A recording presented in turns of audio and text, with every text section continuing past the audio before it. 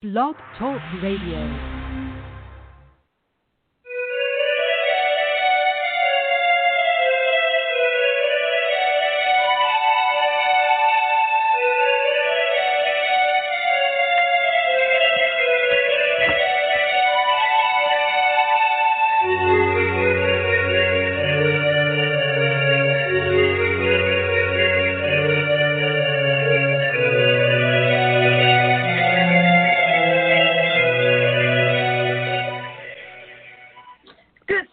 Afternoon. Welcome to Desperate House Witches. This is Raina Starr. Oh, y'all, I got an hour coming for you. You don't even know. But before we get to our guest, Desperate House Witches is not a GPG or even an R-rated show. So, if bad language, bodily functions, and other dirty talk might bother you, this may not be the show for you. But you know what? I think it's the show for you anyway. So just sit back.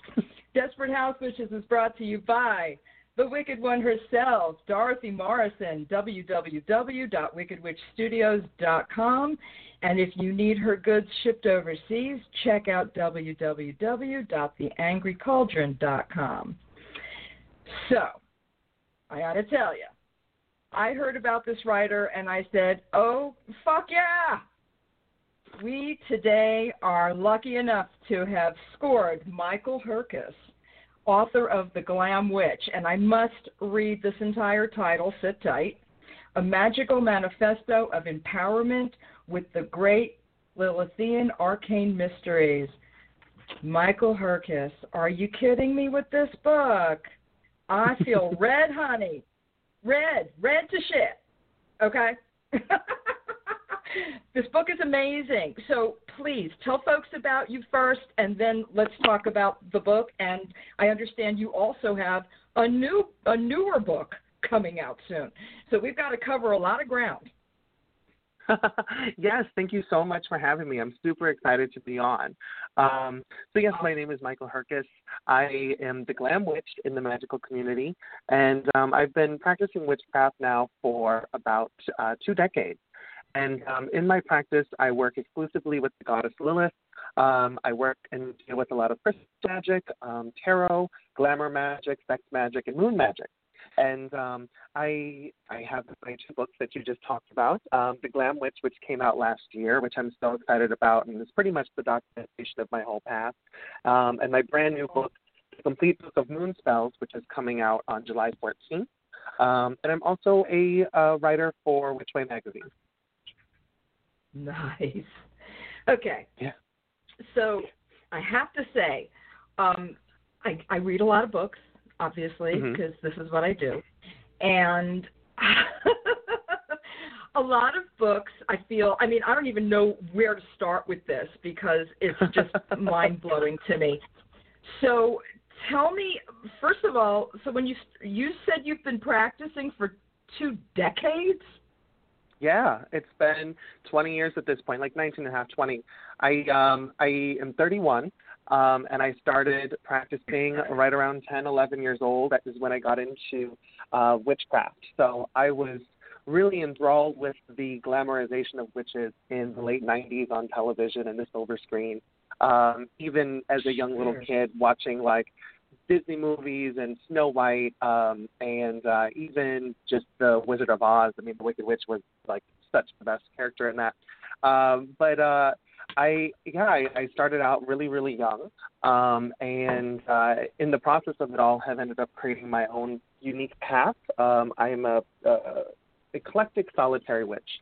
If I'm going to be kind of labeled into any box, and then from there, I've kind of created this new persona and this new path is this glam witch, and glam being, of course, the glamorous aesthetic and glitter and fabulousness that is, of course, my appearance.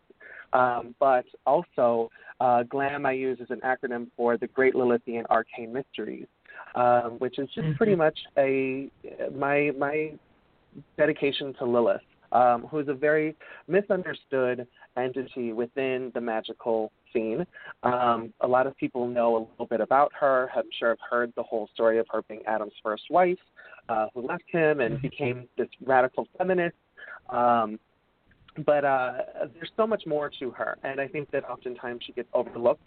And I think that if we really kind of dig into her archetype and what she represents, she is a goddess for our generation right now, and definitely one that can help us, I think, shift into this new movement and era where we are getting rid of the patriarchy and we're being a little bit more independent and equal. Yes. Oh, goddess, yes. Okay.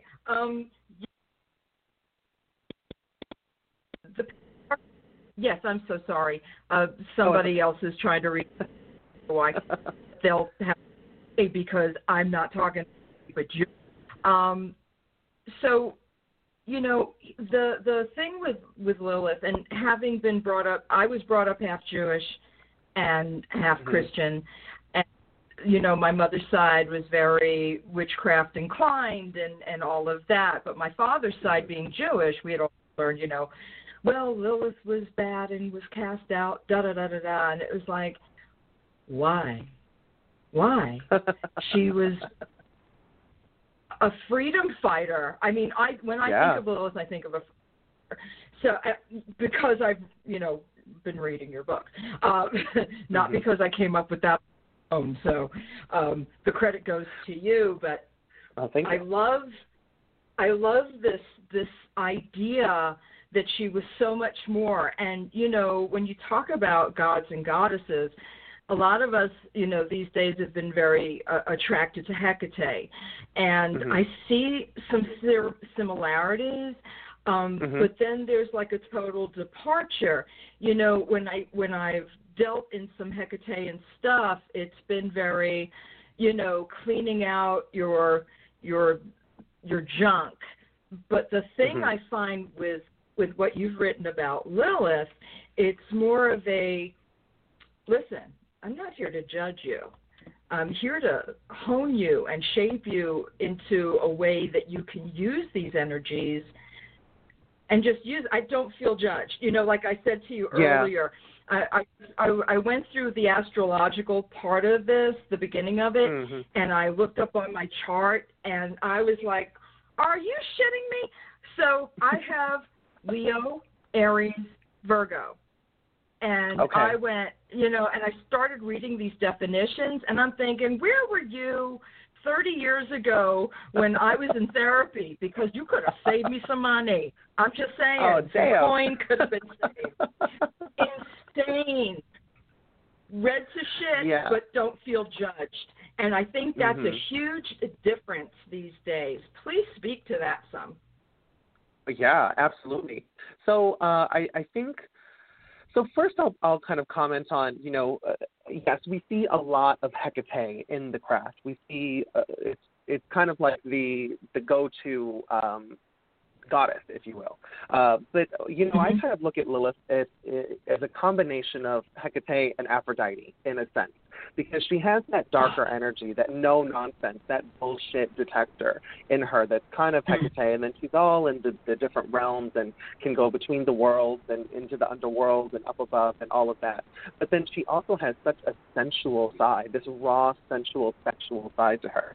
And I always look at some of the ways in which she was demonized. If we really want to look at why she was considered a child killer, it wasn't because she was actually out there killing children or anything, but she represented sexuality for pleasure over procreation. So I always kind of look at her as the embodiment of lust for life.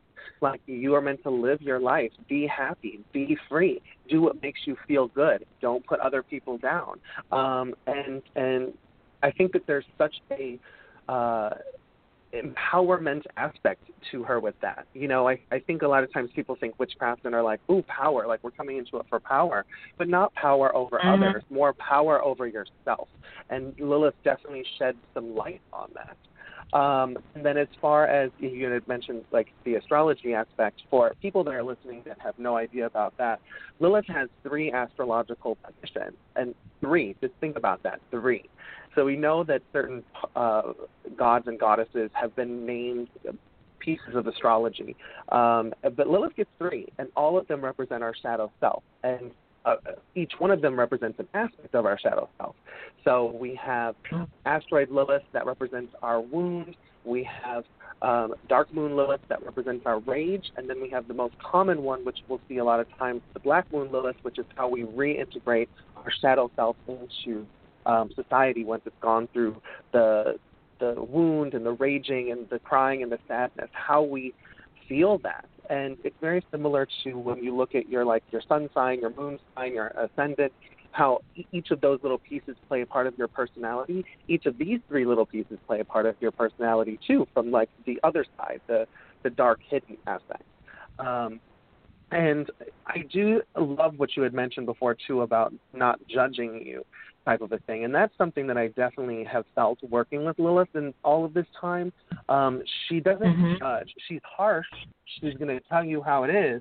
And she'll make you like really take the blinders off and see some of the things that you need to see, but there's no judgment on who you are.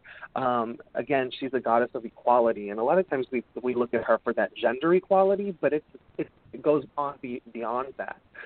It's all different levels of equality, and she comes to you with that same kind of equality, if you get what I'm saying. And I think that's where you're not getting that judgment, and I think that's why as I was writing, she was channeling through me as I wrote, the voice that I had was non-judgmental because I don't get a judgmental voice from her. I love that aspect of it.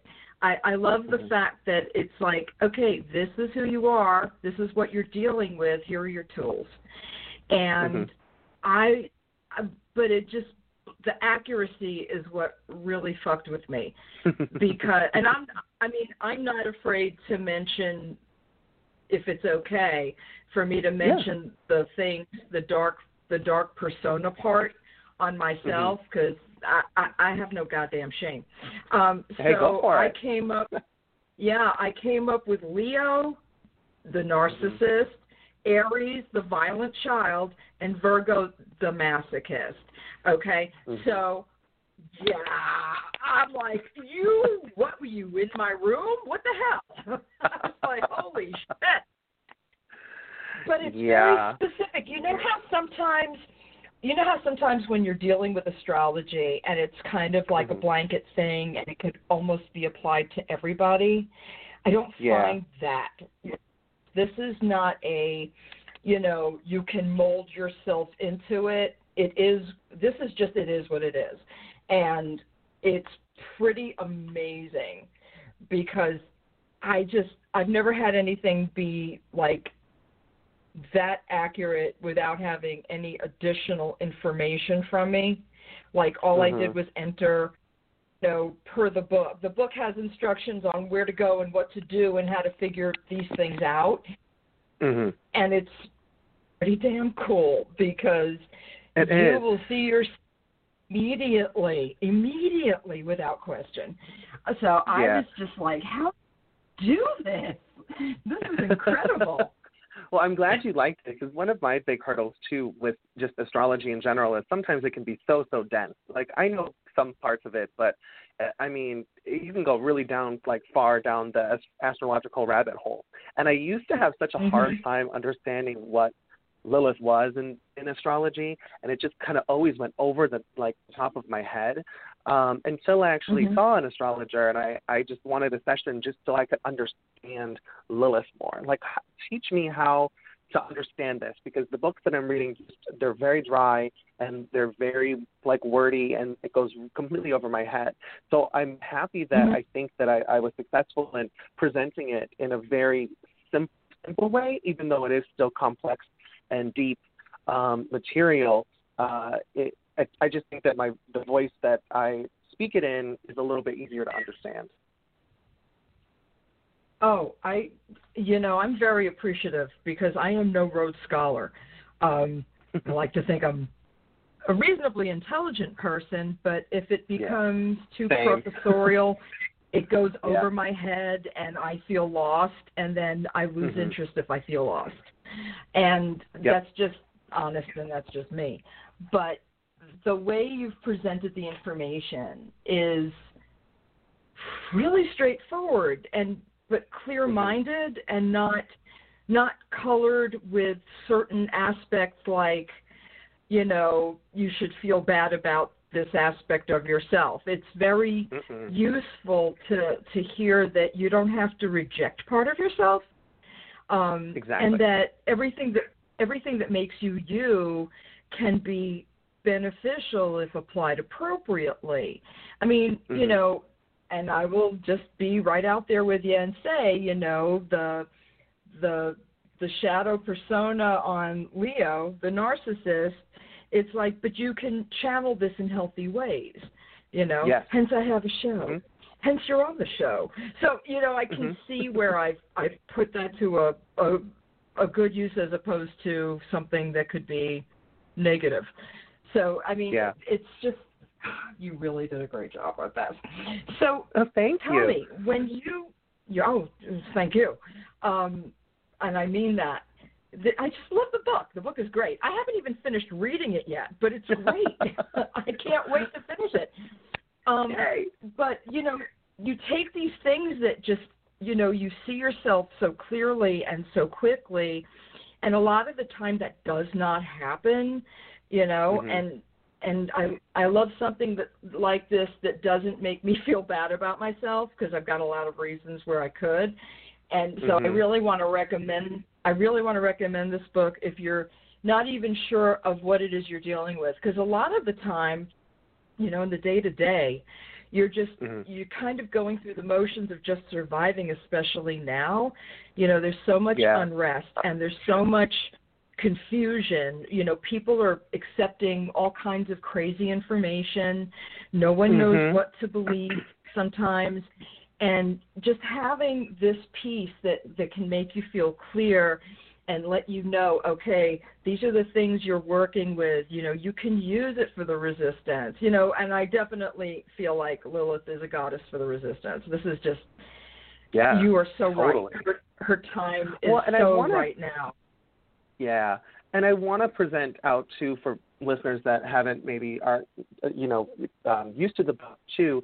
So it starts off where I talk about Lilith. So the whole first part is really kind of demystifying her story, and then also talking about how to make contact with her and the different correspondence that you can do to work with her, like your crystals and your herbs and all of that. But then the whole second part is kind of designed around my philosophy and morals that I call the Lilithian Pentacle, or my Lilithian laws. And so each one of those gets its own chapter. The first being to see it. So see it aligns with divination and your spirit self, and really going through life with your third eye wide open and paying attention to the signs and the synchronicities. So I get really into the nitty-gritty of different tools that you can use to do divination that might help enhance your psychic ability. And then we come into the second part, which is what we've been talking about with the astrology, which is owning it, your shadow self. And that aligns with, of course, the Lilith-based astrology. Because once we actually start working on our shadow self and the dark part to our, the dark part to us, we then can shine brightly, which comes to the next part, which is flaunting it and really shining and showing your true authenticity to the world through glamour magic. And I think a lot of people are always confused because they're like, Lilith and glamour? And I'm like, yeah, you look at her story, she was the seductress. She lives in mirrors. Mirrors are her portals. She's not like the lovey-dovey, ethereal kind of Aphrodite essence that some people think about, but I also don't look at Aphrodite in that way. But, she has this allure and this seduction to her that is very glamorous. And then we come into the next part, which is indulging in it, and that aligns with just pleasure and connecting to sex magic and using your orgasms to manifest your desires in the world. Lilith, again, is a sex goddess. She represents that sexuality. And then we come to the very last part, which is defend it, connecting to protection and protective magic. But with that, it's kind of split into two different sections, too, because when I thought about it, a lot of people, I think, at least when I was growing up, and there wasn't great information on Lilith. The little that was out there talked a lot about her being used for hexes and banishings and things like that. And she's great with that type of stuff. But if it really comes down to it, when she was in the face of adversity, in all of her stories, she just left the situation. So I present a kind of magical fight or flight, which is up to the readers to decide, like, when you're faced with adversity, is it appropriate for you to just like actually go in and charge into battle, or is it better suited for you to just walk the other way and do something else? And I give different reasonings for why someone might choose both of those.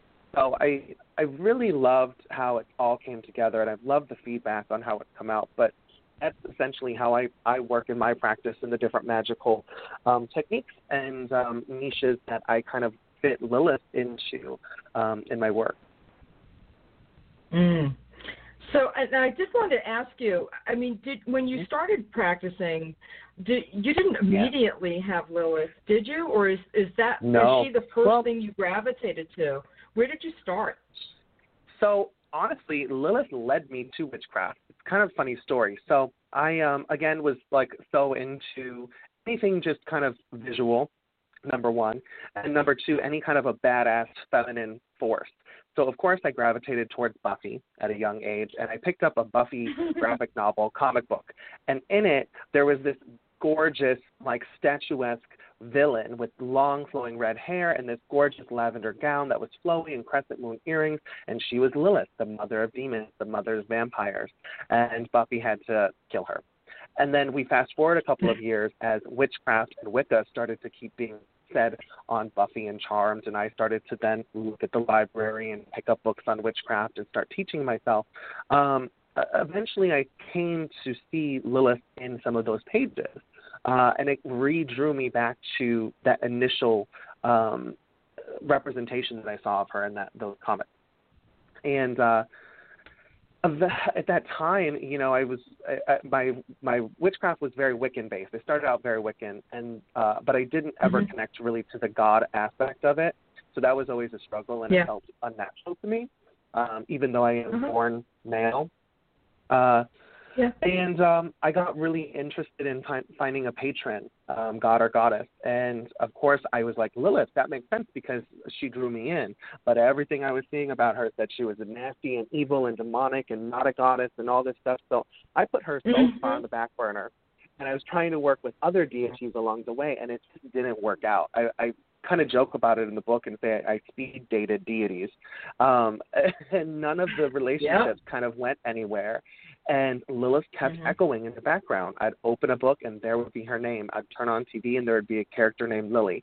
Like, she was literally screaming at me until I finally accepted her, and I just was like, I don't know. I don't have information on her. I'm just going to willfully walk in and use the little bit of knowledge I know and, for lack of a better term, do trial and error, which is scary. But I'm so appreciative of the fact that I got out of my own way and I went into it.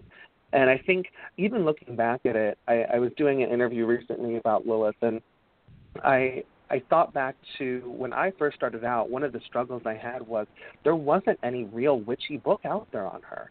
She was mentioned in a few. There were a lot of scholarly analyses on her and psychological work on her, but nothing really witchy that was like, use this with her. Here's an invocation to her. So all of that I had to kind of create.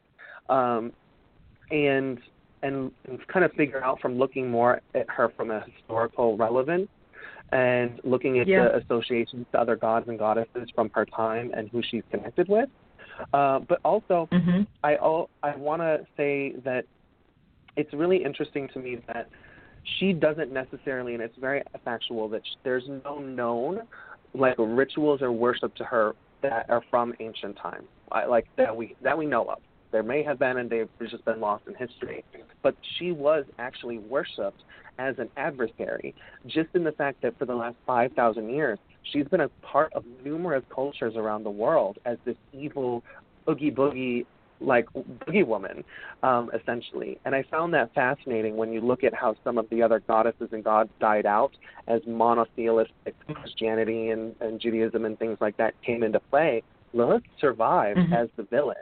She was called a whole bunch of nasty names along the way, but she survived, and she never she never tried to fit into how other people wanted her to fit in. She always remained true to herself. And I think that's another one of those reasons why she's such an empowering force right now, especially to call on in these times where a lot of us feel disempowered. Mhm. I agree. I mean, this is a crazy time. And, you know, what a labor of love this must have been for you to build these rituals for her and these, you know, elixirs for her and potions for her and devotionals for her. I mean, that's a huge undertaking where there's very little written about it. Yeah, I think, well, again, this is really just me sharing my practice as it has evolved over the years. So, like, the rituals and the invocations and recipes and stuff like that, that's stuff that I've had that has been created. The book itself actually took me about 4 months to write the draft. And then it went into, you know, the editing phase, and then I had about a month of rewrites and stuff. But it is a lengthy book. It's somewhere around 300 and, I don't know, maybe 20 pages or something. But yes, it's a lot of work. It's a lot of information. But I felt like it was time to say something about her because, again, there's not really much out there. And you'll see her a lot on different television shows, and she'll come and go. But I really wanted to start pushing the envelope open so that people could start actually seeing the beauty that is of Lilith and the importance of working with her in these times. Oh, I agree. So tell the listeners a bit about what practical glamour is as opposed to, like, I don't know if you ever saw the show True Blood. They talked about glamoring a lot.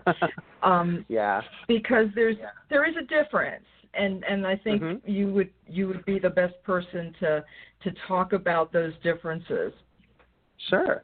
So I guess practical glamour magic would essentially be just your makeup and your clothing and very just surface level outfits and things like that. How you actually decorate yourself. And when you start doing that, you, of course, can kind of use magic to make a statement or to bring things into your life. So, again, you want more love in your life, wear more red, wear more pinks, have that kind of energy manifesting through your appearance. That's kind of more of the very surface level practical glamour magic. And then, of course, messing with makeups and using oils on your face and different things like that. But if we get into, like, the magical practice, so on True Blood, I know they used to, like, stare into the eyes and take away people's memories and get them to do what they want. There's a little bit to that in glamour magic, and I do talk about it in the book a little bit. There is something that we can do with our eyes where if we try to focus on, if you're trying to talk to someone and you focus more on, like, their eyelash or, like, their little tear duct, your eyes will naturally dilate. And it's statistically proven that we are more attractive when our pupils are dilated.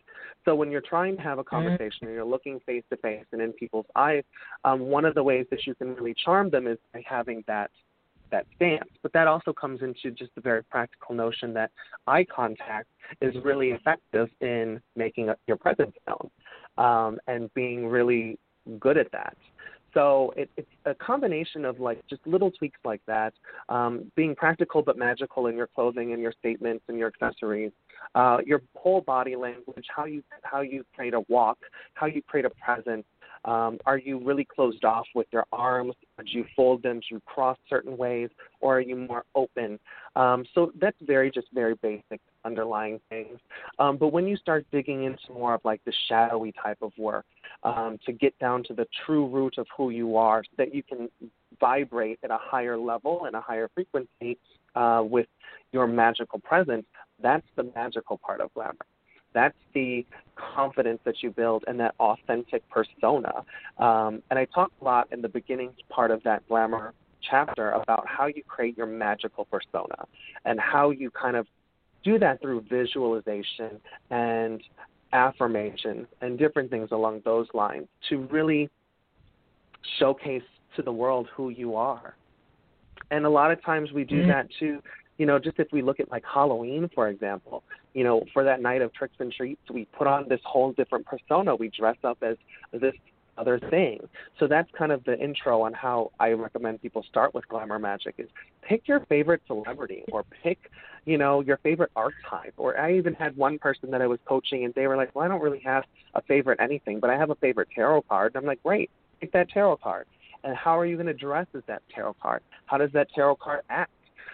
Kind of create this storyline in your mind and then go out and test it out in the world and see how it is.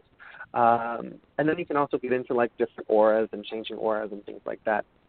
But just as a quick overview, I think that covers the both practical and magical elements of glamour. I agree. Oh, and scent. And Scent is a big one. Scent, yes. Please talk about scent. So scent forever I've had just a very strong sense of smell. And I used to have all of these different colognes that I bought, and I was just so into smells. And now I just mix my own. So that's where you can kind of get into some magical things, too, by creating your own potions and lotions and scents to evoke emotions. And it's so interesting, too. And you can play like a little bit with more of like the science and psychology of smell on what combinations of things actually make you more attractive or seductive in certain ways. But I also like to talk about, because in the magical community, a lot of people are very essential oils only. And I'm fine with synthetics, especially when it comes to glamour, because glamour is creating an illusion, not illusion with an I, but illusion with an A, which is just more of a reference to something that is already existing somewhere else. So that is a synthetic oil in and of itself. Plus, essential oils, some of them can get so expensive, especially when it comes to like vanilla and rose and jasmine. Oh, God, yeah. Like floral ones that are so ridiculously expensive. But if you find a nice synthetic one and you put some dried rose petal in it or dried jasmine petals and then let it saturate in with that herb, it'll still kind of have that essence and that connection. So I think that smells and creating your own fragrances and things like that are a very big part of glamour magic, but also one of my favorite aspects of it. And then bath magic as well. So getting in and because with baths, you're essentially in a cauldron and you are one of the ingredients. You're one of the spells, one of the ingredients in the spell. So I love doing bath work and smell work and things like that too. I never thought about, a font of information. I never thought about that. I never thought about my bathtub being a big cauldron, and I never thought about being one of the ingredients in a spell. See, I'm just learning a bunch right now. Just telling you. And one of the coolest things that you can do is like with your bath spells. I know everyone loves bath bombs. So get a black bath bomb, and then you're in a black pool of water, and you're essentially can scry in the vessel that you're in. So that's a really fun way to do divination. That's kind of glamorous, kind of self-care. But also, I mean, again, if you're in it and you have, crystals nearby, you're in the water, you have candles lit and incense going, you're naturally a part of all of the elements and you're working with them right then and there for your magical goal. Wow. Have I introduced you to Michael Herkes? He's my friend who is like walking sex. Okay, thank you. No doubt. Yes. No doubt. I just love you. I'm sorry. Thank you. I love you too. You're a fabulous good girl. Oh, thank you. But one of the things I wanted to mention, going back just a little bit, when talking about glamour, I think when people talk about glamour, they're thinking only of love or seduction. I just wanted to point out, because I'm a big believer in using the tools the goddess gave you. Use it at work. Use it in, listen to other people and learn their rhythms. You can glamour somebody into changing a subject. You can glamour somebody into giving you a raise, because I've done it. And a lot of it is paying attention. Instead of worrying as much about what you are thinking and approaching, if you watch someone else's rhythm like a boss, and you get an idea of how they react at certain times to certain things, you will know intuitively, if you pay attention, you will intuitively know when is the right time to approach this subject or that subject. You want to raise, you want to change your hours, you want to move into a different department. There are ways. Like sometimes the boss will come up to you and you know that you're going to be asked a question that you don't necessarily want to get into. If you know their rhythm, you can guide them out of that. But it's more about paying attention to your surroundings and the other person, but use your glamour to control the situation. It takes practice, and it takes a lot of interaction. It takes a lot of listening. But glamour is not just about love and sex is really my point. Use it for other aspects of your life. I always say, I believe I put it in the book too, is I call it, glamour is kind of your witch marketing tool. It's how you market yourself to the world around you. So you can use it to get a new job, to get a raise, like what you said, to talk yourself out of a ticket or something along those lines. Like, I remember there was one time that I got a really bad, expensive parking ticket, and I had went into the city hall downtown. They live in Chicago, and I was just so, nervous, and I did not want to pay this money or anything, but I was paying attention to the lady that I was going to have to go up to, and I just came up, and I put on my charm, and I also put on this, innocent kind of feeling, and I ended up walking away without having to pay the $200 ticket. So nice. It was, there are ways that you can use glamour that are not associated to love and sexuality, but you can also do it through that as well. It's a really fun technique that I think, too, we do a lot of it just naturally as humans. We're looking in the mirror every single day. We always look at ourselves, and 9 times out of 10 we look at and focus on what we don't like. But I think a big part of glamour magic is reversing that and focusing on what we do like so that it can magnify and amplify for the world to see that and make that stand out. That's a big part of it for me, at least. Wow. Yeah. If you focus on the negative, you're attracting negativity. Even if you only have a passing... Yeah, and I was going to say, even if you only have a passing interest in the law of attraction, some folks don't care for it for various reasons. I have a bit of faith in it, though. And, I do believe that like can attract like. And I do believe that if you put out a certain vibration, if you elevate it, other people are going to try to rise to it. I mean, even those who are unaware, the energy that a person creates is palpable, even on a subconscious level, to other beings, whether or not they know they're sensitive to it. The influence that we have is much more vast than we realize. I think a lot of folks stay kind of locked in their minds to a certain extent. Even, pagans kind of lock into their core belief, whichever it is.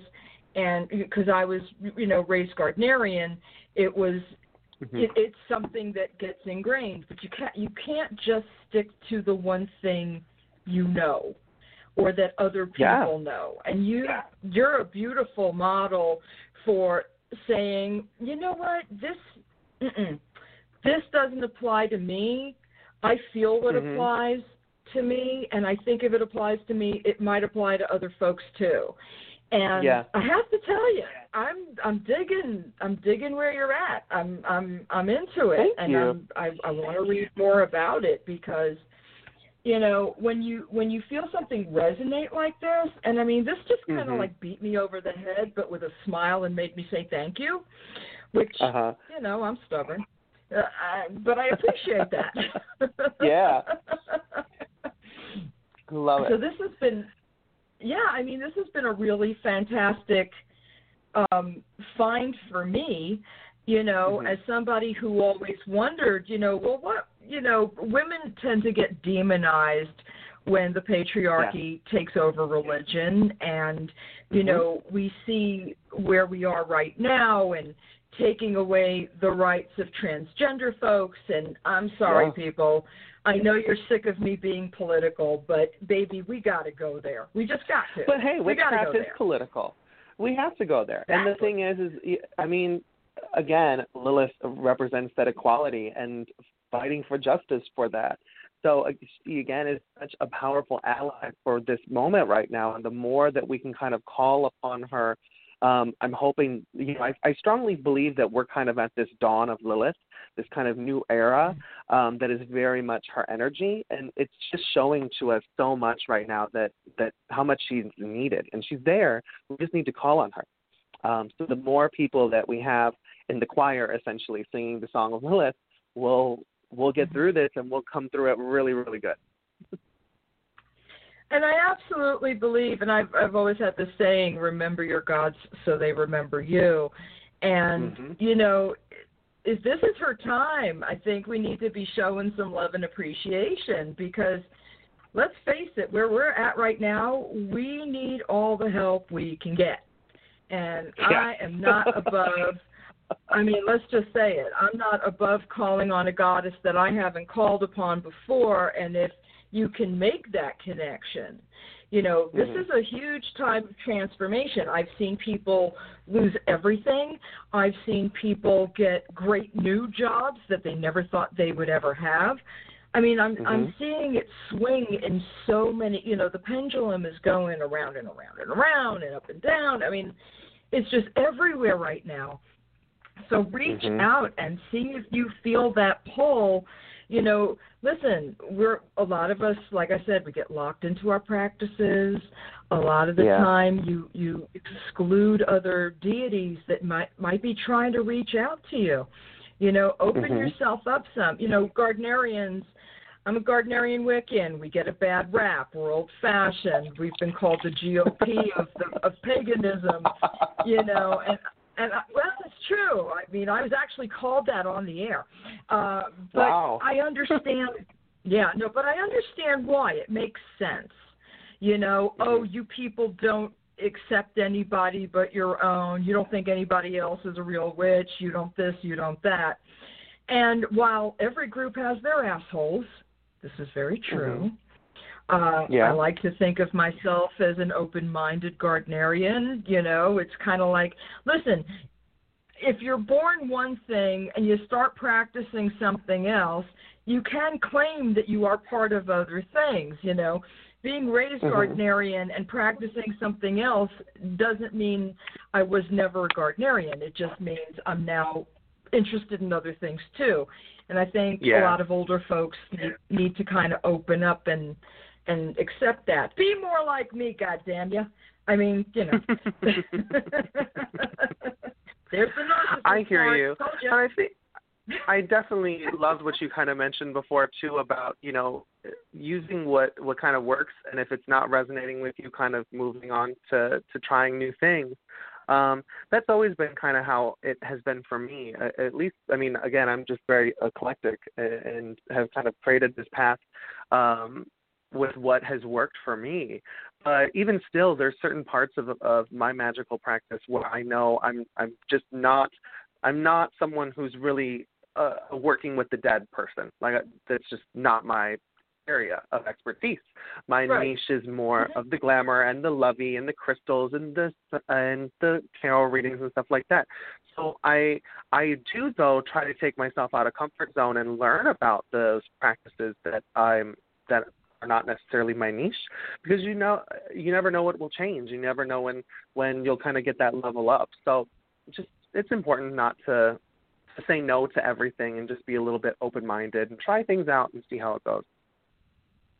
I totally agree, because people get really bogged down in their beliefs, and it's like, if you don't try something else or at least be open to it, again, you're not learning anything. And if you're not learning anything, why are you still here? You're not growing. Yeah, you're not growing. You're not growing. You get stagnant, the same old, same old. So And I think that that's too, like, I'll make a recommendation because what kind of forced me out of the envelope to start writing and doing things was going to this amazing festival in New Orleans that happens once a year called Herkes. And I went to it, I want to say 3 years ago, and it was just so incredible. And you have so many different practitioners from all over the world that come. And I really took myself out of my comfort zone and took classes on subjects that aren't necessarily always like my go-to thing. But I love going every year and just being saturated not only in just the magic that is New Orleans, but just to continuously learn and grow. So that's where I decided that I was going to kind of come out of the broom closet again, and just kind of start working in professionally and getting into writing, because I had a story and I had something to say, and I still have things to say, and I'm still writing books and doing my thing. Which is awesome. And I'm so jealous because I've been dying to go to Herkes for years, but I never had the money for it. And it's like, one day, because everyone I love goes to it. I know, and I know it'll happen eventually. I know this year may be in question for everybody, obviously, because of what's going on, but it just sounds so glorious. This year they're doing it as a online festival, just with the whole situation, because the city's not allowing people. But I think that too, this is how because I first wanted to do it, and I was like, oh, I can't like economically do it. But I want to say like around August, September, there's normally an early bird special for next year that takes off a good chunk of the money. So be on the lookout for that, and that's always a good opportunity for you too. Cool. Well, listen, we are down to like not a lot of time, and we haven't even talked about the complete book of moon spells. Oh, I know. Can we talk about? I can talk to you for 6 hours, but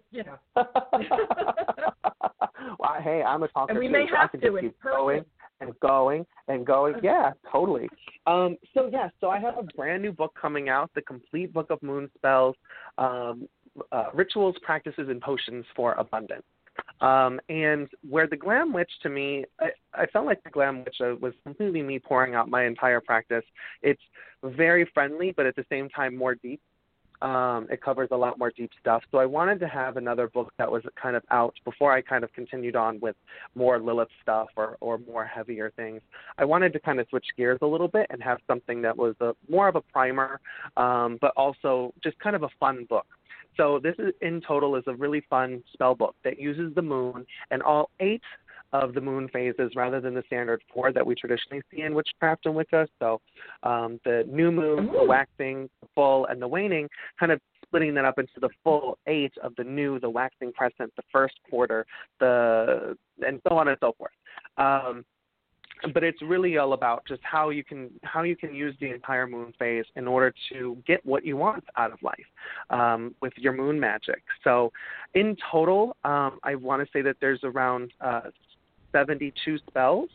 And some of those spells are going to be potions and stuff that you can have too. So each chapter has, I want to say there's 8 spells in each of the 8 chapters, and then each one of them also has a potion.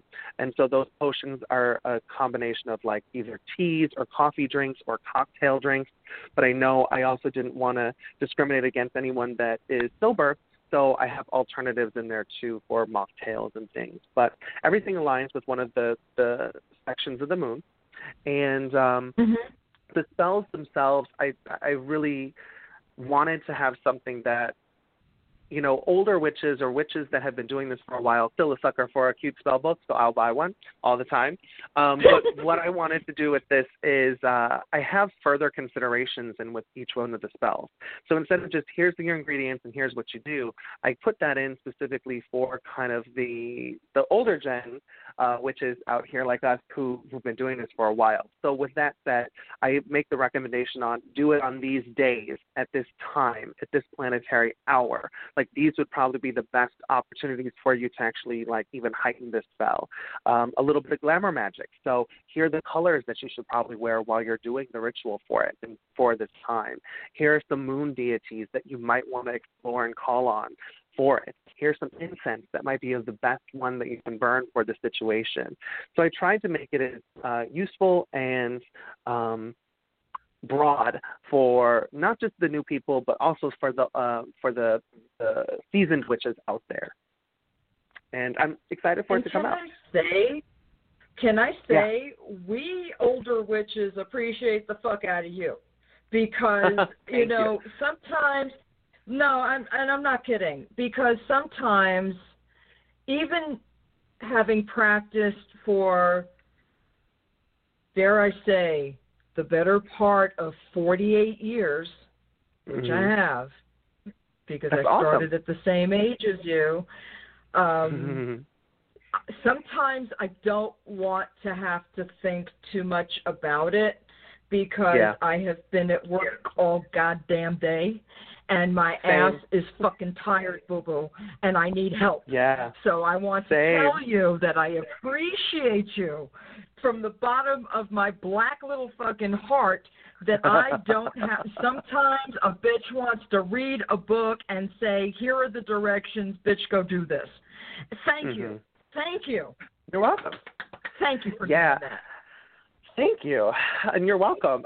So in the book, too, I mean, I start off with talking about moon history, too, if we look back at kind of some of the ancient cultures and how they saw the moon and how the moon has been used, its connection to women with menstruation, and just different things like that, historical relevancy to it as well.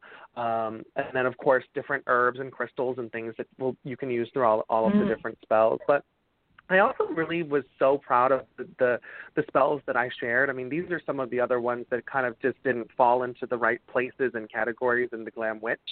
So I have like body positivity spells, authenticity spells, spells to transcend the ego, spells to honor your anger and be grateful for your anger, because anger helps us set boundaries.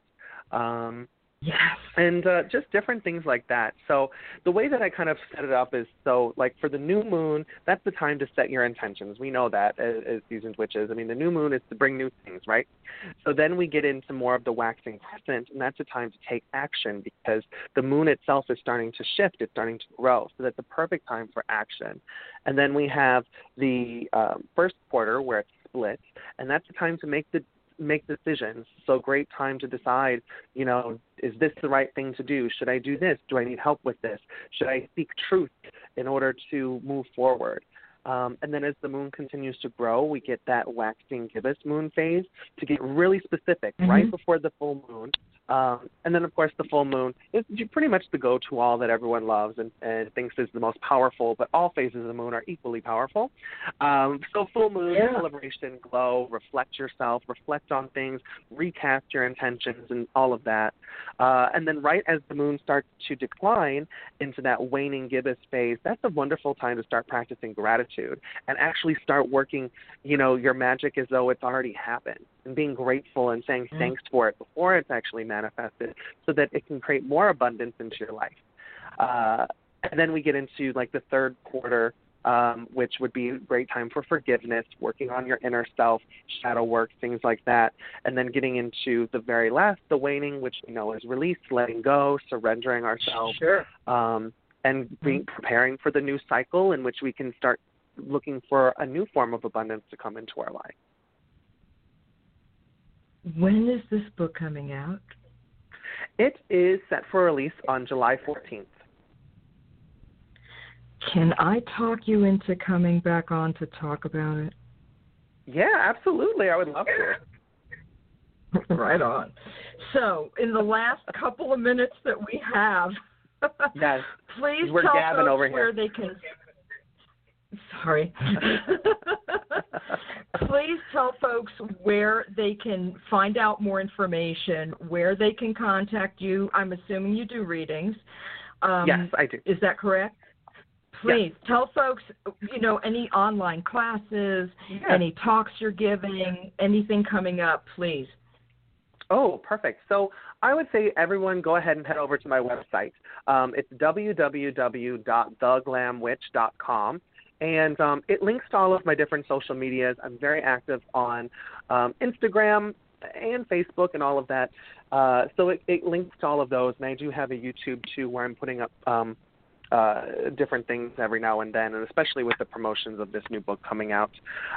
It also links to a few of my online classes. I just did 2 through Hex Education that you can go back and pay for and watch. One is on glamour magic, and one is on the legacy of Lilith. I'll be doing another one later this month. I'm still trying to work it all out, but it will be posted up there on Moon Magic, so a little kind of sneak peek to this new book that's coming out. But everything is set on my website. Instagram is at the.glam.witch. And what else do I have going on? At the dot, hang on one second, at the dot. Glam.witch. Glam.witch. Okay, gotcha. Yeah. I'm sorry. I wanted to make sure that I heard it correctly because I'm going to go hit you up there as well. No problem. And then you can also just type in Michael Herkes and I'll come up. So I'm out there. I do readings. My readings there, you can connect to me and send me an email if you wanted to do an online reading. All of that's posted on my website too. I cannot believe how fast this hour went. I just can't get over it.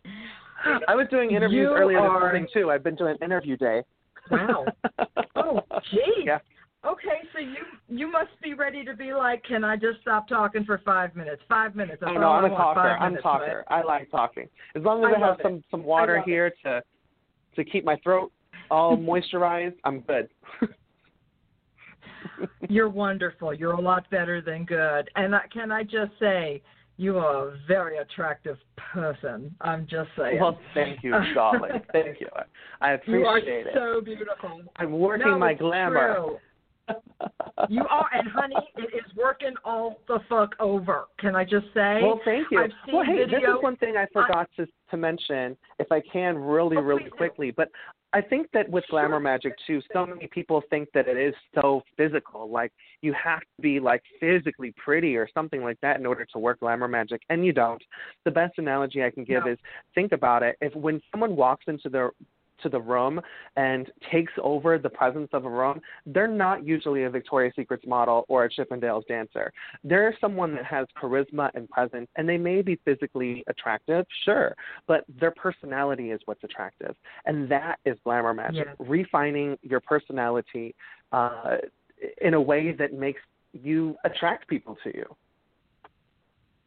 Thank you for saying that. That is so true. No problem. And I think people forget about that because it really is. What you bring out to the fore is what people really see. If you have that confidence that you can walk into a room and master it, it doesn't even really matter what you look like because it's the feeling you give people, and that is so much more important than your physical attributes. Trust me. Yep.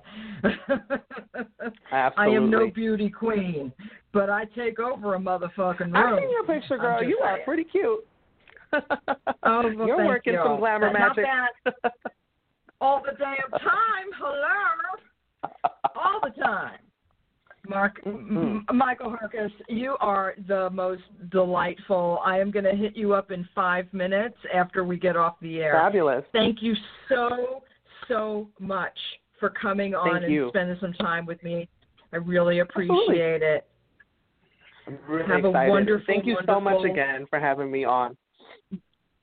Thank you for coming on. Have a wonderful weekend, my dear. You too. Bye. All righty. Bye-bye. All right, folks. That was awesome. That was probably one of my most favorite hours. Check out The Glam Witch. Fantastic book. And we will be back next Friday. Have a great weekend, everybody. Bye-bye.